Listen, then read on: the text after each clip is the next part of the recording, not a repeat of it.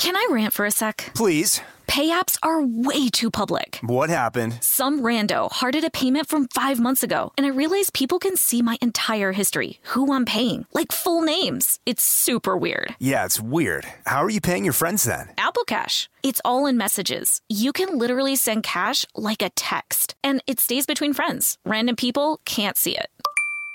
Did you just pay me $1 on Apple Cash? Shh. Services are provided by Green Dot Bank, member FDIC. Terms apply.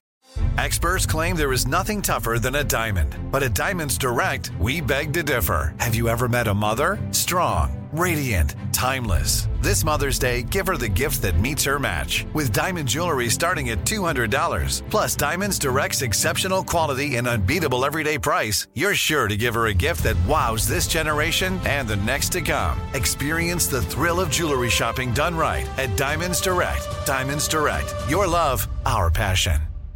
When you think about the future, what kind of technology do you envision? Whatever the future holds, artificial intelligence will undoubtedly be at the heart of it all. Join Graham Class as he hosts Season 2 of Technically Speaking, an Intel podcast, and hear from the minds transforming healthcare, retail, entertainment, personal computing, and more with the help of AI. Tune in every other Tuesday and explore the latest technology that's changing our world today and creating a more accessible tomorrow. Listen to Technically Speaking, an Intel podcast on the iHeartRadio app, Apple Podcast, or wherever you get your podcasts.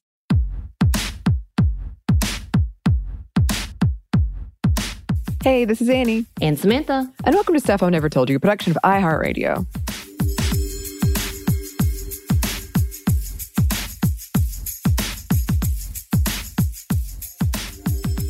And welcome. For today's Women Around the World, we wanted to highlight the works of Ugandan human rights and trans activist Cleopatra Kambugu Kintaro.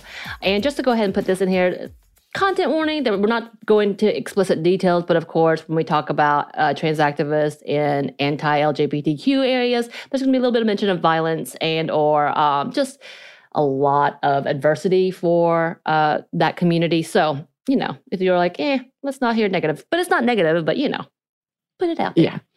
So she was raised with her 14 siblings, assigned as a boy at birth, but she knew she was different from a young age.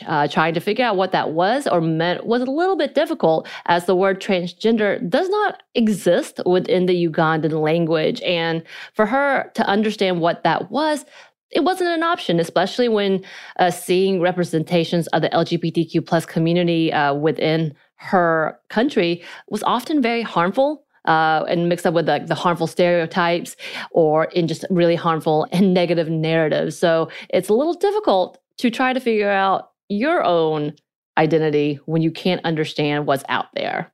Right. And it wasn't until the age of 23 that she was able to connect with the LGBTQ plus community. And during school, she was able to learn and research about gender identity and look into non-binary concepts around the world. She received her bachelor's in agriculture and went on to get her master's in molecular biology and biotechnology from the Makerere University College.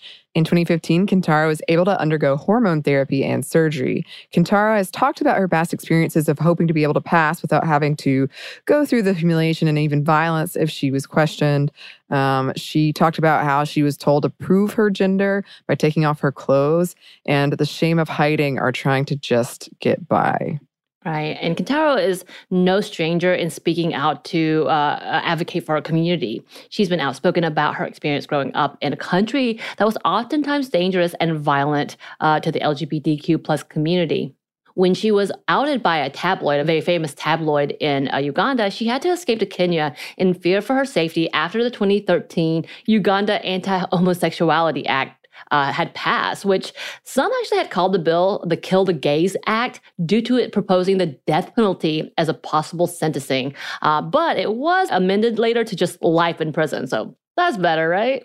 Better. Still not great. No. No. But that didn't stop Kintaro. She was the subject of the award-winning documentary Pearl of Africa, which premiered in 2016, Hot Docs Canadian International Documentary Film Festival. From the site pearlofafrica.tv, quote, in a feature-length documentary, we embark on a life-affirming journey with Cleo, a 27-year-old scholar, a transgender woman, a daughter, a sibling, an activist, a Ugandan, and an African, who through her multiple identities seeks to shine light on the underlying current of her gender identity. And it goes on in its description, follow Cleo as she challenges a system that has for long viewed gender as a binary and has condemned and abused any aberrants. Watch her deconstruct, reconstruct, and reset the conversation on gender through her own life experiences, her quest to questioning gender as a social construct, socially determined, or simply nature. And though the initial Ugandan law that we just talked about has been annulled, thanks in part to her work with the Uha Ishri, an organization that provides funding for sexual and gender minorities based in East Africa, which she joined after leaving Uganda, she was able to help, quote, facilitate the success of a grant transfer of $200,000 to a movement to fight against the law. She was able to help annul that, which was fantastic. But a similar bill was brought back, and there is something that still exists about same-sex relationships, but not as, I guess I will say, harsh as the previous one. But there was some more harsh amendments to the law that had been passed by, I guess, the governmental parliament, but the president would not sign off on it. So that's the good news. But Kintaro continues to fight for her community. She was able to obtain a new passport that showed her identity as a woman, which was a pretty big deal. She talked about how she went through the process to get the change through what is called the Registration of Persons Act, and it is quoted as being a law that allows the change of gender marker on identification documents. A person must have signed permission from both parents and the Ministry of Gender, Labor, and Social Development. And to her surprise, she was able to actually get that done pretty easily because she did have her parents were not opposed to this. So I don't think they were super necessarily supportive because they were all in danger and it made them fear for their lives, but they weren't going against her either.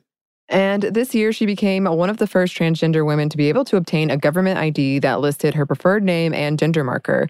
Kintaro said during an interview, "My ID says that I am also here. This is not just my win, it's also the community's win." And there's a lot of debate in Uganda when it comes to the language and acceptance of trans people, as yes, the term does not exist, although the term intersex does.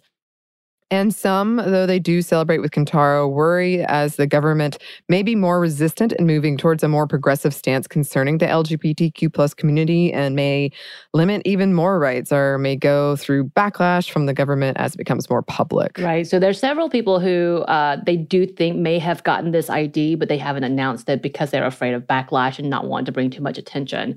But Kintaro remains hopeful that her actions will open up more conversations and dialogue. And she isn't stopping with just her receiving her ID, but working to change the census to have the country acknowledge her and other trans individuals. By 2023, she's really hoping that she can open it up.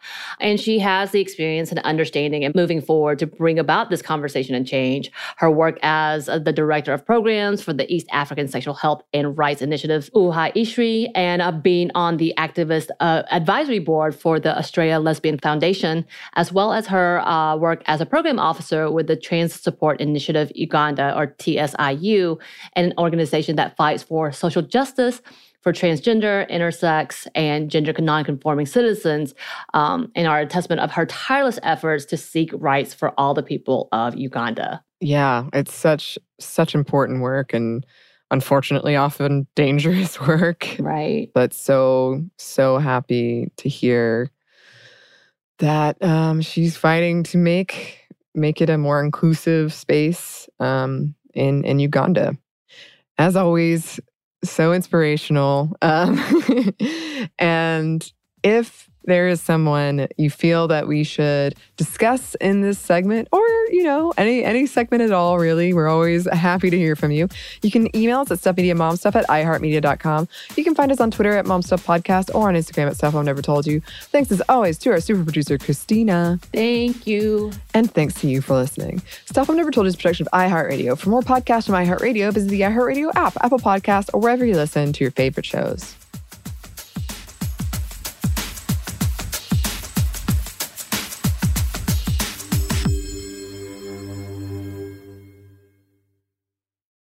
This episode is brought to you by PNC Bank, who believes some things in life should be boring, like banking. Because boring is safe and responsible, level-headed and wise. All things you want your bank to be. You don't want your bank to be cool or sexy. Sexy is for 80s hair bands, not banks. That's why PNC Bank strives to be boring with your money so you can be happily fulfilled with your life. PNC Bank, brilliantly boring since 1865. Brilliantly Boring Since 1865 is a service mark of the PNC Financial Services Group, Incorporated. PNC Bank, a National Association, member FDIC. Grand Canyon University, an affordable private Christian university, is one of the largest and fastest growing universities in the country, offering more than 270 programs online. In addition to federal grants and aid, GCU's online students received nearly $130 million in institutional scholarships in 2022. Find your purpose at Grand Canyon University. Private, Christian, affordable. Visit gcu.edu/myoffer to see the scholarships you may qualify for. The Black Effect presents Family Therapy, and I'm your host, Elliot Connie. Jay is the woman in this dynamic who is currently co-parenting 2 young boys with her former partner, David. David, he is a leader. He just don't want to leave me. But how do you lead a woman? How do you lead in a relationship? Like, what's the blueprint? David, you just asked the most important question.